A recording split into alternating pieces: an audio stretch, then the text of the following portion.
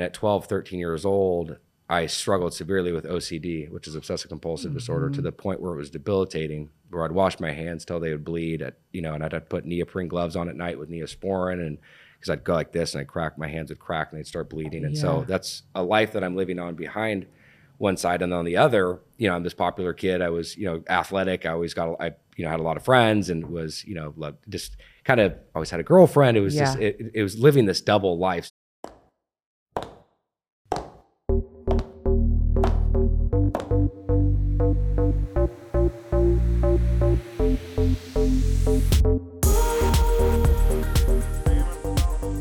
Hey, it's Emily here. You know that uniqueness you have? I call it the it factor. We all have it, but some of us either really need to identify it or start to empower it.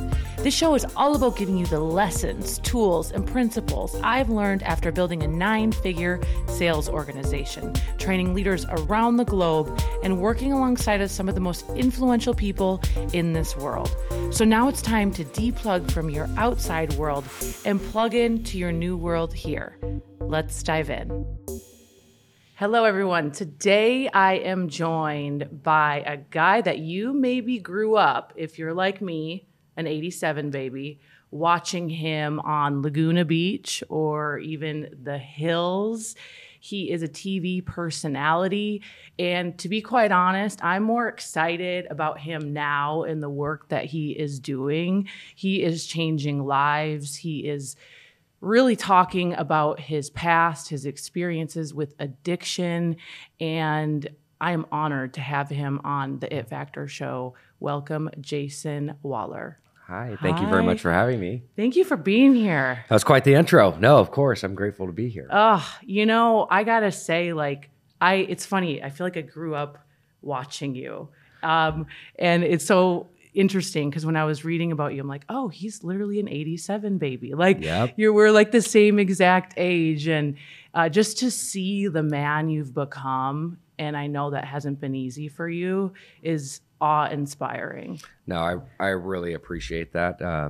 Life has definitely been a journey. But I'm just so grateful for the road that I had gone through to get to where I'm at today, because it's allowed me to find a sense of purpose and passion and to really be able to give back. And I wouldn't change anything, but it's, I'm just very grateful to be here. Absolutely. Take us back.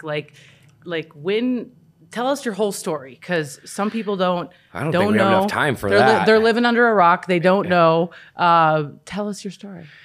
Okay. I think, how can I sum this up for you guys? I mean, born and raised in Laguna Beach. Come from a family of 4. I'm the youngest of 4 kids. Grew up loving baseball. That was kind of my passion, my dream of growing up. Loved surfing, loved skateboarding, loved anything outside, really. That was kind of my thing. And as I started to get older, I went to El Morro Elementary School, went to Thurston Middle School, went to Laguna Beach High School. In high school, I started to struggle with, mental health and addiction issues, around 16, 17 years old. Went away to boarding school, actually went to a wilderness program first, then I went away to a boarding school. And then from there, I came back and I was on a show called Laguna Beach, which was a trip. And then from there, and we can go back and touch on all this stuff, give you just a snapshot of it. Went from Laguna Beach to the Hills, and then which was another show. And then from the Hills, I went to Celebrity Rehab. So you can kind of see my career. It was a very up and downward trajectory. Struggled, very publicly with it. Struggled with addiction. I had gone to. I always tell people kind of my snapshot of my story is from the ages of 18 to 23 years old. I went to 12 different treatment centers from Florida to Hawaii, every state in between. Dealt with a lot of issues with the law and. We just went through a very trying time. My addiction not only took me to contemplation, but attempting suicide. But by the grace of God, I was able to make it out of that. And, July 23rd, 2010 is when I really entered into sobriety. And that was the real beginning of my journey, where I really made a commitment to change. And again, it wasn't a smooth road from there. Definitely had its ups and downs, and but I was able to acquire 5 years of sobriety, make a real transition in my life. I finally got to a place of willingness and surrender, and it dedicated my life back to God and back to to a life that was what I was because my addiction robbed me of so much stuff. I mean, it took everything that I loved away from me, and I was able to find myself again. I got lost for a long time, and then through that, that was not the end of my addiction story, because unfortunately, after 5 years of sobriety, I ended up going back out, and there's a whole story there. And after on and off for about 2.5, 3 years, I ended up landing at the first floor at Hoag Hospital in detox, where my wife was giving birth to our daughter on the 4th floor. And so, again, you'd think that may be enough, but addiction being cunning, baffling, and powerful, that wasn't enough. And went back out for a little bit, was intervened on, then finally entered back into recovery, and have multiple years now today in front of you. But that's literally like the cliff notes of the, there's so much in each little section. Absolutely. But I almost, when I think about it, I get a little overwhelmed of like, where do I start on some of this stuff? Because there's a lot there and a lot that's happened. And, but again, happy to talk about any of it. Yeah. No, thank you for that. When was the first time you were like, oh, this is a problem? Like, how old were you? It's a good question. I've been asked that a lot, just over the years. And I think when I really look at it, like probably it's like 17, 18, 19 years old, it was like brought to my attention, but it was something that I could acknowledge, but I wasn't willing to accept. And then I'd say in my early 20s was when I was like, okay, there's definitely, it's not normal to be getting arrested like this. It's not normal. Like I always thought I was going to grow out of it. And addiction is a disease of denial. Yeah. And so it's this kind of back and forth thing, because time heals. And obviously as time goes by, you're like, there's not an issue, but I'd really say in my, like 22 years old, 23, I really, really understood that I was struggling. And it was at a place though, where I was I didn't care anymore. I was willing to give up. And that's, I was willing to take my own life. Oh man. Yeah. Did you were people like trying to get you help, or were you like, I need help, or, yeah. So, I mean, going back, like, again, when I told you before the shows even started, my parents and I was at a wilderness camp and boarding school. Like my parents did everything that they possibly could to their knowledge. You have to remember, this is 20 years ago, right? Yeah. And so there's only so much knowledge, resources, and people that are talking about this, right? How to navigate it. And so I had tremendous support from them. But also it was a very, very new territory and a new landscape for everybody. The entertainment industry back then, you have to remember, this was before social media. This is like only when people had cable television. And at 18, we had established a lot of our own success, our own identity. And so again, at 18, you're an adult. Your parents only have so much financial or only so much support over you. And most kids at 18 back then, your parents have financial restraint on you, so they can leverage you in that way, but they didn't. We had our own success. Right. And so again, 12 different treatment centers from 18 to 23. A lot of people were trying to help and support. And that was whether it was, I was appeasing the family, appeasing courts, appeasing girlfriends. Like there was a lot of people trying to help. But again, as it was with me, I didn't want to accept what was really going on. And after doing all this work and being at where I'm at today, I can honestly see that I struggled with addiction before I ever picked up a drink or a drug. And so when I look back when I was 12 or 13 years old, which is really important to unpack all this stuff, because I think knowledge is power and it helps me understand where I was at. And at 12, 13 years old, I struggled severely with OCD, which is obsessive compulsive disorder, to the point where it was debilitating, where I'd wash my hands till they would bleed, and I'd have to put neoprene gloves on at night with Neosporin, and because I'd go like this and I'd crack, my hands would crack and they'd start bleeding. And so that's a life that I'm living on behind one side. And on the other, I'm this popular kid. I was, athletic. I always had a lot of friends, and was, just kind of always had a girlfriend. It was just, it was living this double life. So there was this kind of double life I was living on the outside. Nobody knew what I was experiencing behind closed doors. Plus, on top of having the OCD, I was struggling with anxiety, depression. I don't know how to explain this to you. I'm not going to go tell hey guys, I wash my hands 30 times a day. So just trying to navigate that. And again, when I say having addiction before I picked up the drink or the drug, it's because drugs and alcohol are the solution. It's the mannerisms and the behaviors that come into place. And so it's what I was doing and how I was feeling and the symptoms that I was going through, not only being pre-genetically disposed to addiction. Half my family struggles with addiction. And so there was, basically the odds were stacked against me. I mean, I'm German, Cherokee, and Irish. I should have had a stamp from when I came out of the womb saying like, do not give this kid any type of substance. But so, I mean, there was a lot of things, and my parents were, I mean, because the end of the story is they're the motivating factor. They were a part of my moment of clarity, why I ended up changing my life. And so they were so supportive through all of that. I mean, I put them through hell. Yeah. Which is, very, very hard, but they're obviously very proud today. But yes, I think I went down a rabbit hole explaining the support that I had from people. What in particular did your parents do? Like, I read somewhere, like, did 10 rehab facilities deny you? More? Not deny me. They happily accepted me. Or they accepted you? Or yeah. Okay, expand on that. Well, so I went to 12 different facilities. 12 different facilities in a 5-year span. So basically, I mean, I'd go into a detox or residential program, actively arrest the disease, get stabilized, come out, stay sober for a little bit, and then have to go back in.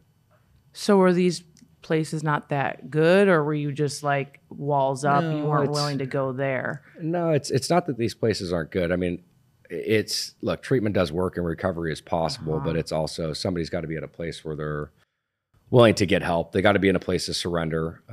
They got to be willing to meet in the middle. And 98% of the programs I went to in the beginning stages, I was not willing to, I got a problem, but I had no intentions of really stopping. Yeah. So, okay.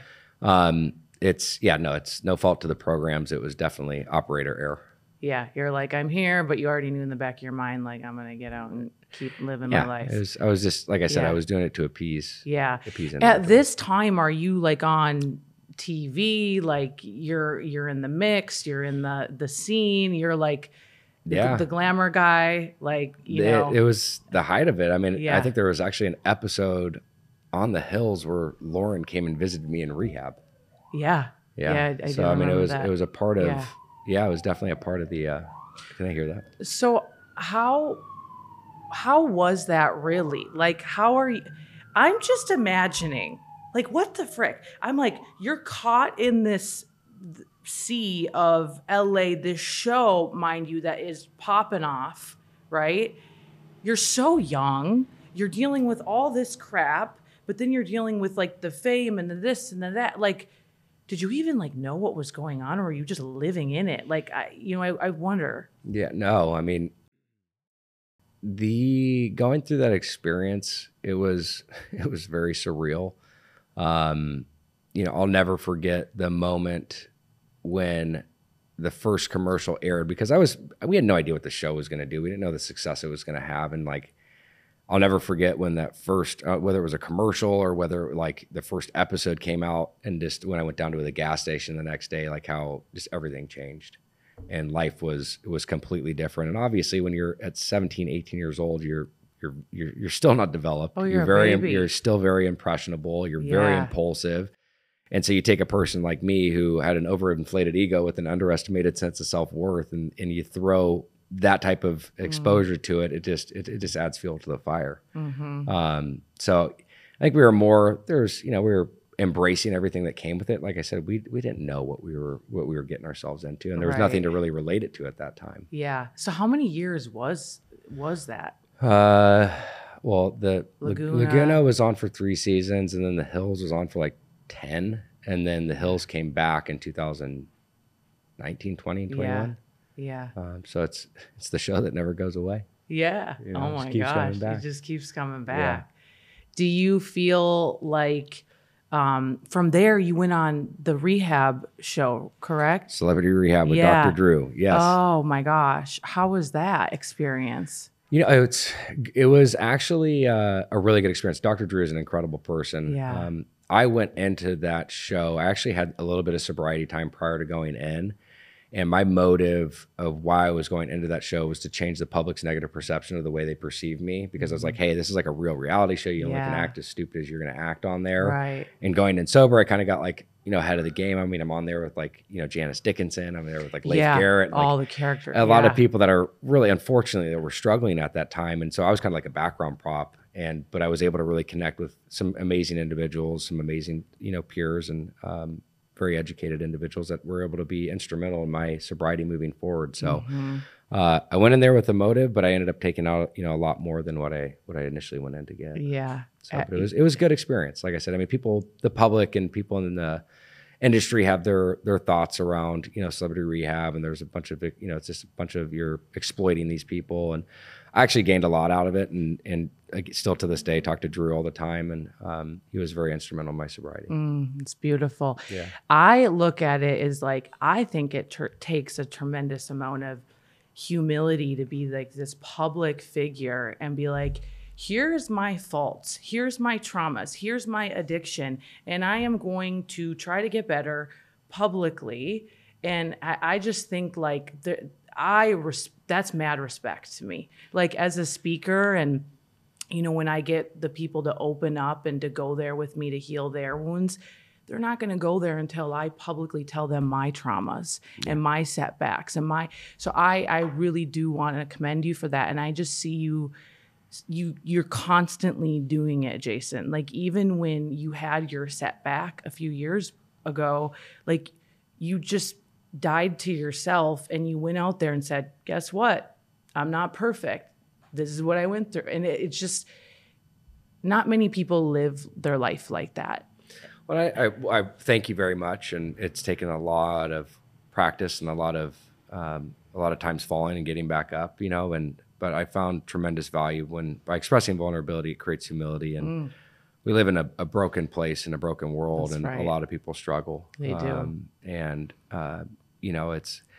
I truly believe this. And I mean this wholeheartedly, is there's no way I should have survived what I went through. And I'm not, looking for sympathy or anything. It's just more of like just the car accidents, the amount I was used, just the things that I went through, trying to take your own life. I mean, like if I even shared with you how I survived the suicide component, it's like it doesn't make sense. And just how God's worked in my life. I really believe that he's kept me around.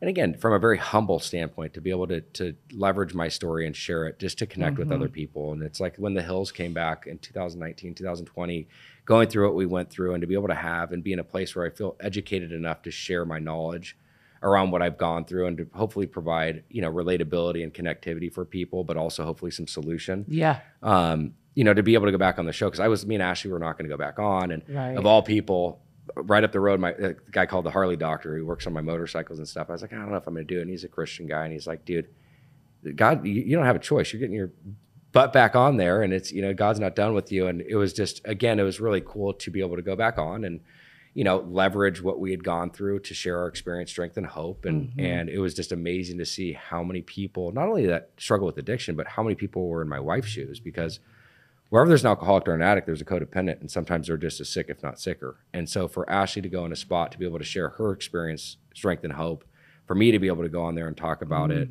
not lecture, but just to share our journey, you wouldn't believe the amount of people that reached out. Oh, it was so good. I was like, yeah, God's hand is all over you. It's so evident. Your wife, Ashley, she's so beautiful. Thank I you. love like seeing your guys' family and everything you're creating. I know though, before her, right, you were kind of the single, elusive, living out in left field. Yeah, just kind of do whatever. So like, tell me about, meeting her and what made her the one, and, how has that been for you? Ashley I'm married above my pay grade. She is the first person, she was the first, I had like one or two real relationships, but she was like the first like person, like sober, connected, committed, like, just fell in love with. And really what was the point where I'm like, oh my God, this person's like definitely somebody I could see myself being with long term, is we had met prior to me getting sober and stuff, like very, very, very vaguely. And then we'd reconnected when I had about a year of sobriety. And I told her, I said, hey, look, if my sobriety is my most important thing in my life, and if I don't have this, I won't have anything else. And she just looked at me, she goes, I totally understand that. I support that. I won't drink with you. And I was like, what?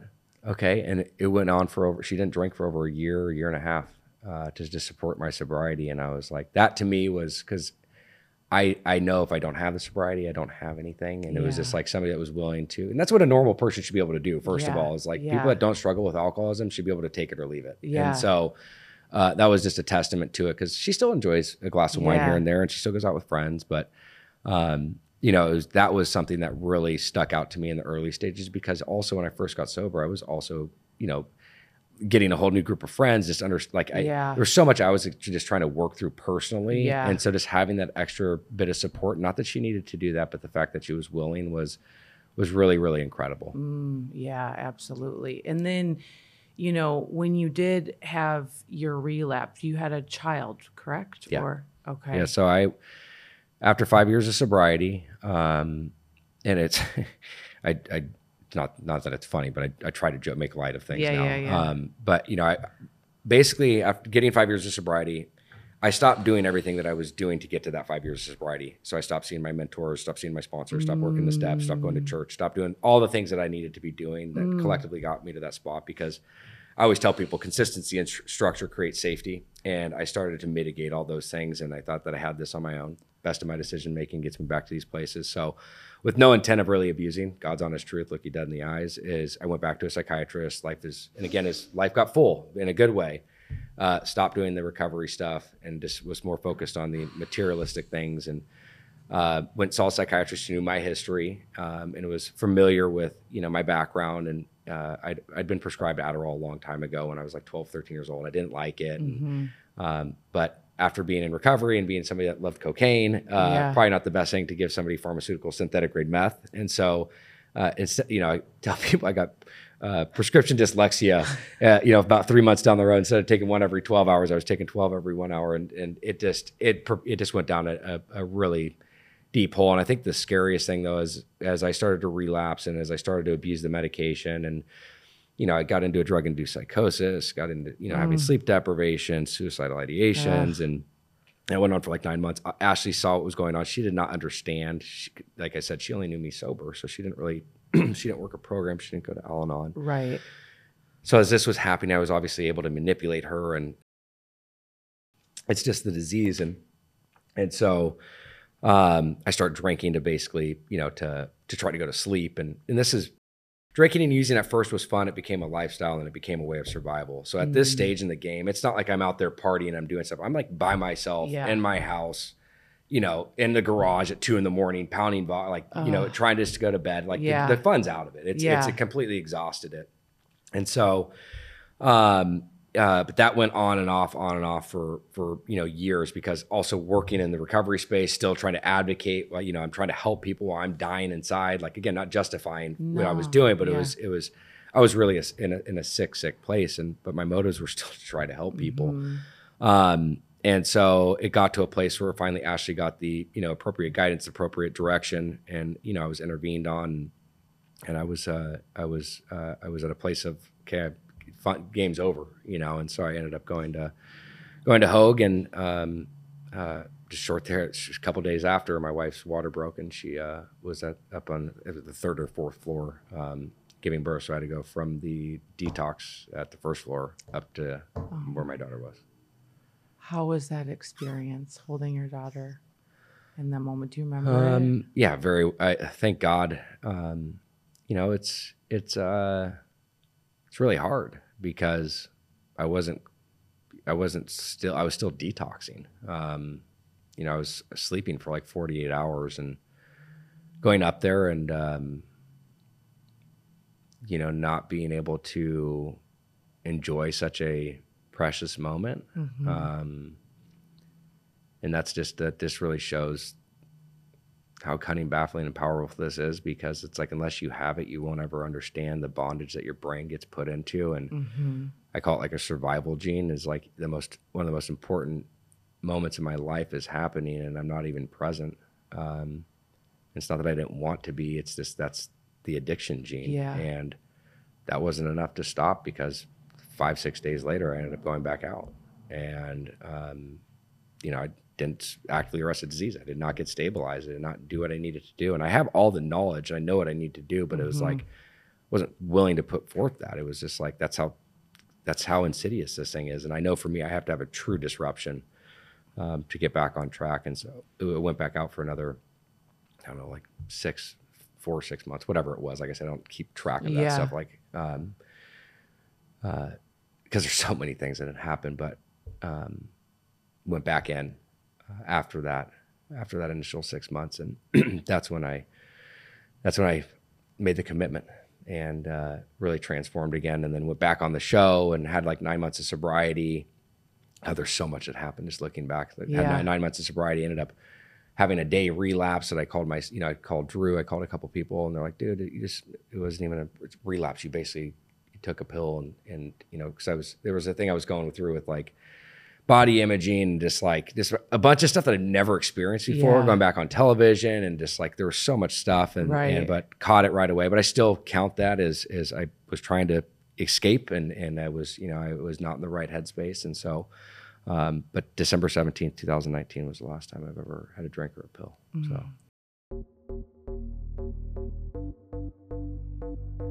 Hold up. Are you ready to take your brand to another level? Maybe you might be thinking, brand? I don't have a brand. Oh yes, you do have a brand. And chances are, if you're listening to this right now, you also have a message that you are ready to get out into the world. Well, if that is you and you want to take things to a whole nother level, when let's just face it, it's required in 2023 if you want to stand out in a noisy market, then I want to personally invite you to the It Factor Bootcamp Branding Edition.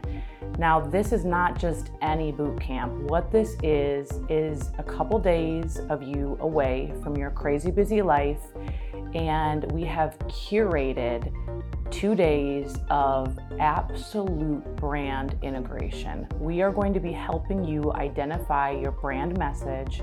We're going to be showing you how to create next level content, have a plan that matches whatever it is that you're selling and who you're selling it to.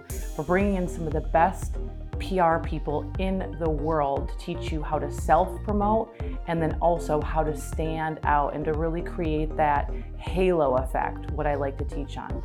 There's so many other details happening, but what this is an intimate 2 days with myself and my partner Jake. And I promise you, by the time you leave, you will feel equipped and totally ready to take your brand to another level. If this sounds like something you're interested in, then join me in Southern California towards the end of July. Send me an Instagram right now at It's Emily, ITSEMILY. Send me the word bootcamp and I will send you all the details. But act fast, because we are releasing this week and we are limiting it to 50 spots so we can intimately work with you and also network. So if this is something you're into, go to my Instagram now and send me the word bootcamp. Thank you for sharing all that. It really, I hope, like anyone listening right now, some people probably can relate. Maybe the spouse going through it, maybe they've gone through it. I know for me, like, it really, like, learning all this from you is really opening my eyes a lot. Like, I am big on breaking generational curses. And I look at my family lineage, and I'm sure anybody listening or you, like, we can look back and we're like, okay, like, divorce is just a thing in my family. Like, it's just a thing, right? Alcohol abuse, sexual abuse, all of it.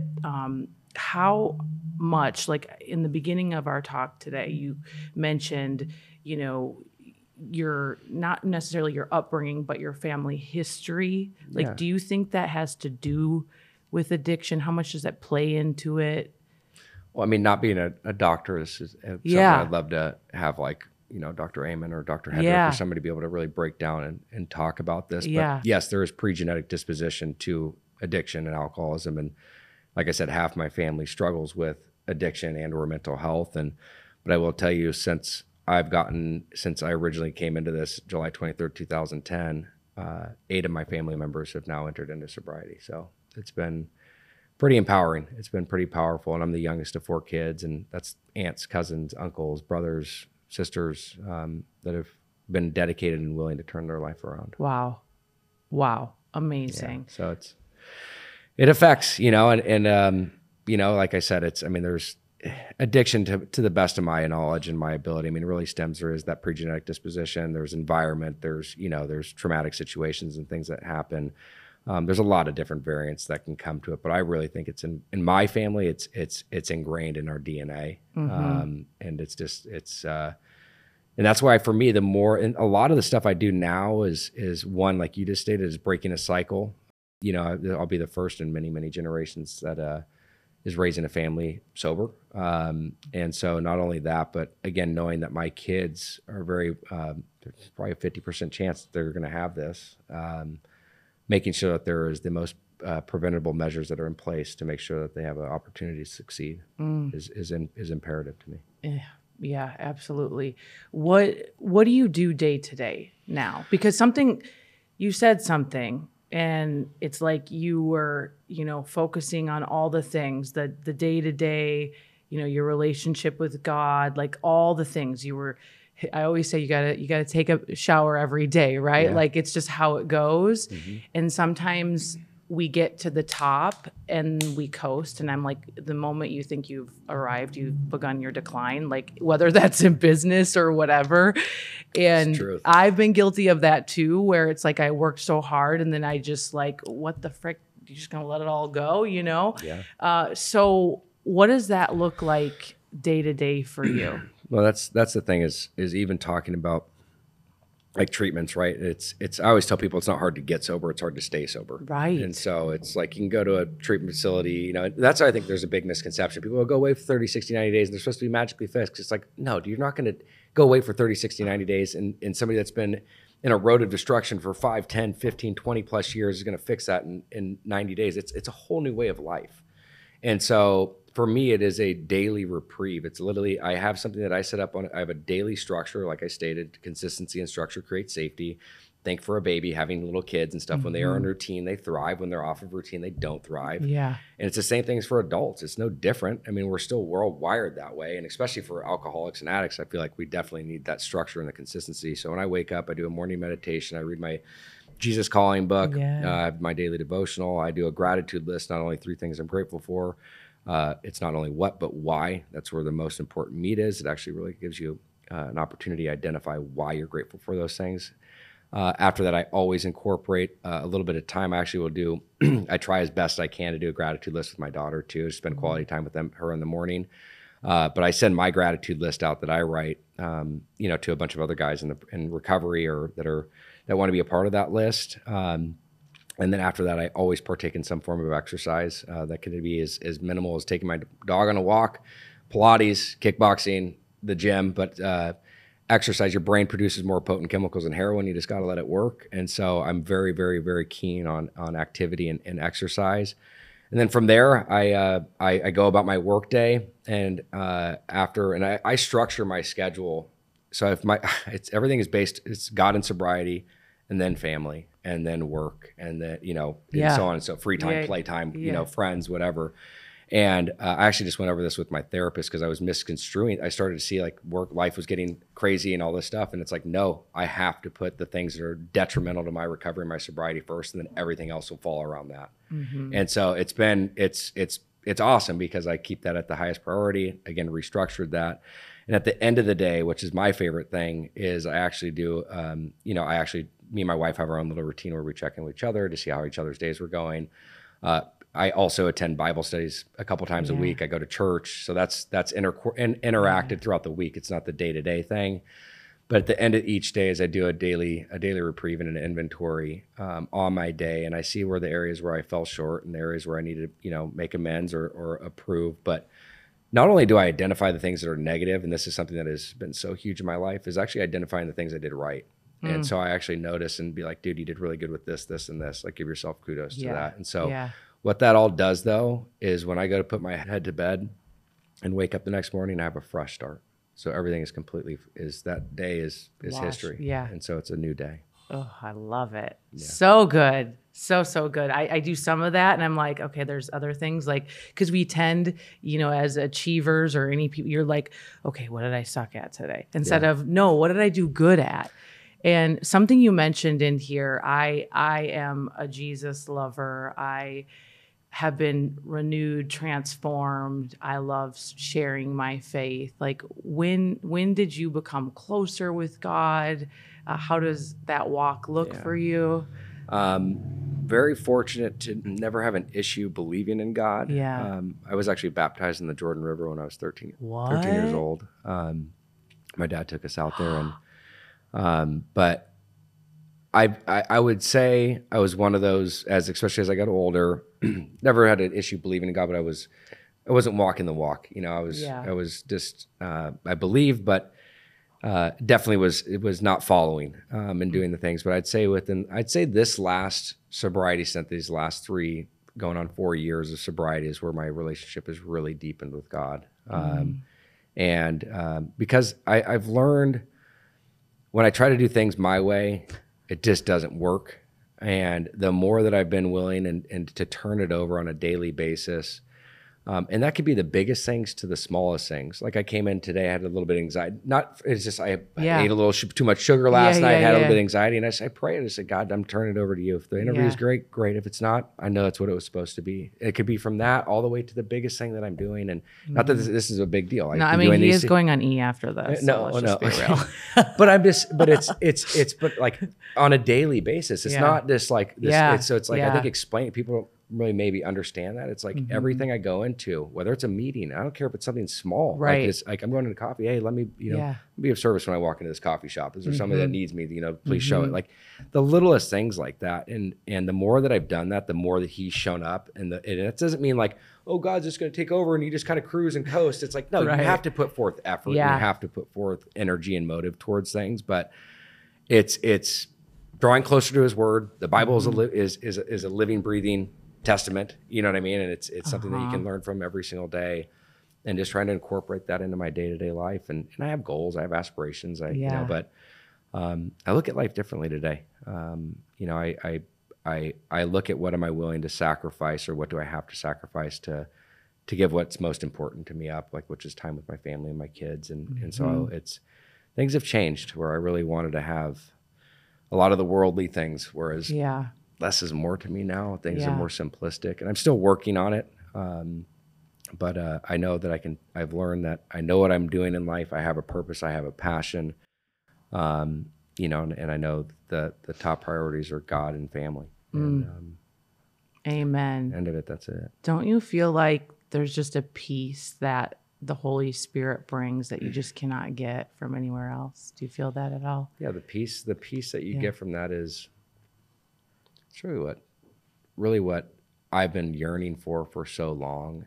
And it's amazing when you look for all these years in the wrong places, and it was right underneath my nose the whole time. And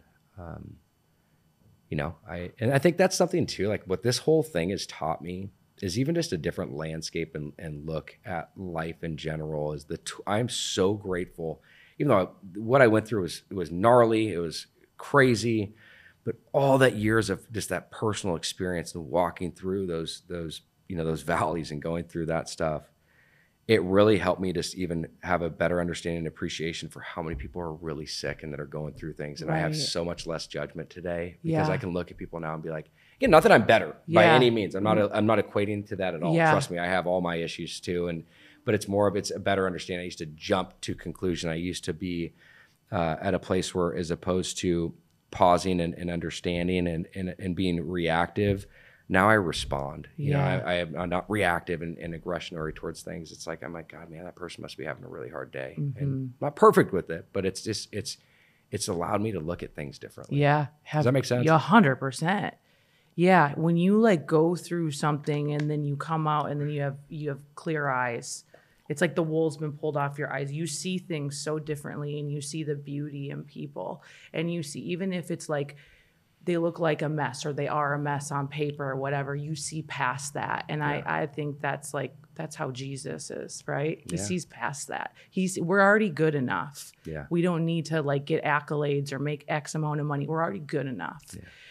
So now you're on a mission and you're working with Dr. Amen, correct? Yeah. And tell us a little bit about what you're doing now. Well, so the work with Dr. Amen is incredible. So, I mean, obviously I have a long history of not only addiction, but mental health. And I feel like the last 12 years, I've gotten pretty well versed and educated on addiction. And the more and more I find out, like I said, just, coming to conclusion around what I struggle with OCD and how much mental health really played into a whole picture of my addiction, I've gotten more and more interested and got connected with a mutual friend with Dr. Amen. And that just, it heightened my interest in the work that he was doing. Come to find out, Dr. Amen treated my uncle 25 years ago for a brain tumor. Like, there's all these, like, talking about God showing up. And we started working together after I did a show, did this, worked with him on the gala and worked with Natalie and just all these amazing things. And I was there. Fantastic. I saw you running that red carpet. Running up and down.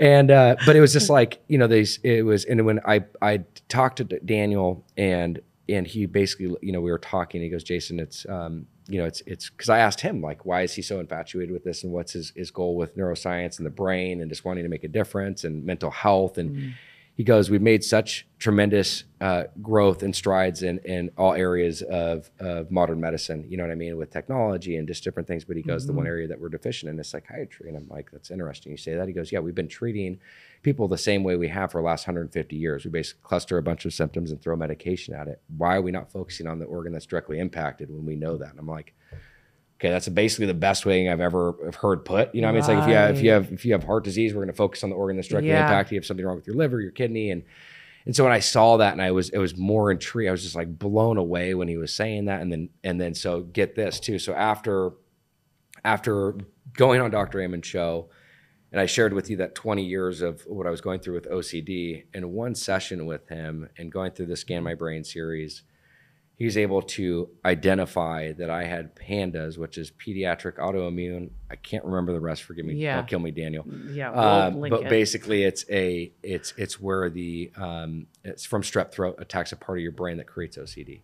What? So imagine if I had that information or that knowledge, even just understanding, because again, knowledge is power. That would have brought in a lot more clarity, because basically when I was diagnosed, it's clear that I have OCD. I'm washing my hands till they bleed. Right. It's like we understand that, but knowing where it came from, to be able to provide a better course of treatment and a better understanding, it would have been so much more beneficial, because I understood that I had OCD, no idea where it came from, thought I was this freak. It would have been nice to know where it came from, and because it would have helped me understand and take a better course of action. Because back then, and again, that's the thing I love with Amen too, and then doing the work that we do and being a part of the foundation is we're not against modern medication. We're not against, the modalities that are in there, but it's like, how can we add on the work that we're doing to create a better opportunity for the best treatment plan for an individual to move forward? And that's where it's like, that's where I think in the industry, working so much in addiction, is a lot of people don't have the best course or best option of a treatment plan. And that's what they're really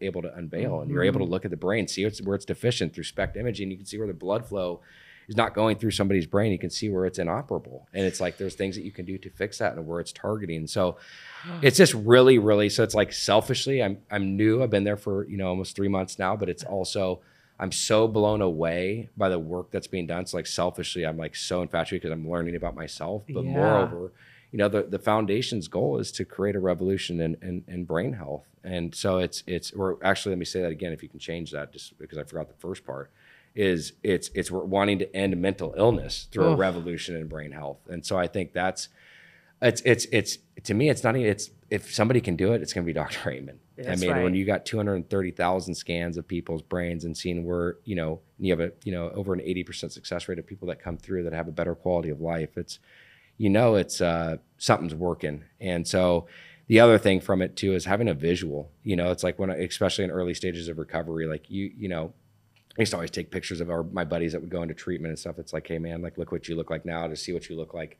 90 days after you get out. Like, imagine having actually in the early stages or prior to even going in, like, what you're doing to your brain. Exactly. Like, for me, I'm a visual learner. Me too. I mean, that would have changed a lot of the way I would have approached things. So there's like I said, there's so much there, and I'm learning. There's so much there. There needs to be brain scans in every freaking rehab center. 100%. Like, when I first learned about this and scanning your brain, I was in a relationship with an ex-football player who was kept the weed, kept the cocaine, and I literally brought him there. Oh, no way. Yes. And this is years ago. And I was like, we're going to scan your brain. You want to see like what you can. And it was like, lies. He would lie about it. And I'm like, no, I know what's happening. I'm not stupid, and I was there the day they got the scans back, and it was like riveting for him to see the repercussions, and not just from concussions and things, but like actually what is going on in your brain. Yeah. And I am so passionate about it, and I love that you're bringing awareness to it. And like, so I appreciate you sharing that. I think just like the 3 pillars of the foundation is research. And so I think that's, again, knowledge is power. I've said that 10 times today, but having that research and actually a better understanding of what this is going to do for individuals is imperative. And then we also provide scholarships for those that need help but don't have the means or the resources to get the help that they need. And then the other thing is education. So we're creating a ton of different educational programs for all ages, all walks of life. And so it's really cool. It's really fun. And just so grateful for the opportunity. So great. Oh my gosh. What would you say here in closing to someone that's listening to this, that maybe they're dealing with someone who's struggling, or maybe they are? Like, what would you say to them? Like words of advice, whether they're deep in or they just think like, oh gosh, I think there might be a problem here. I think like the biggest thing I could say is you're not alone. There's so many people out there that are struggling, and you are worth it. Don't give up. There is a brighter light at the end of the tunnel, and you may not see it, but reach out to somebody, connect with somebody, pray, ask to get connected with God. But I encourage people to know that they're not dealing or battling with this by themselves. There is so many people out there. I mean, this is the leading cause of death in America for individuals 50 and younger is substance abuse. And I mean, you look at suicide at an all-time high. It's very alarming. And so it's no, you're not alone. There is help out there, and reach out to us. We can try to point you in the right direction. Yeah. Where can people find you? Best thing is you can just, Instagram's always easiest. I think this day and age, either just my website, jasonwahler.com, or at Jason Wahler on Instagram. You're amazing. Thank you so much. I'm so blessed by you, this conversation, and what it's going to do for people. And I will continue to pray for you and stay connected to you. So thank you for being here. Appreciate it.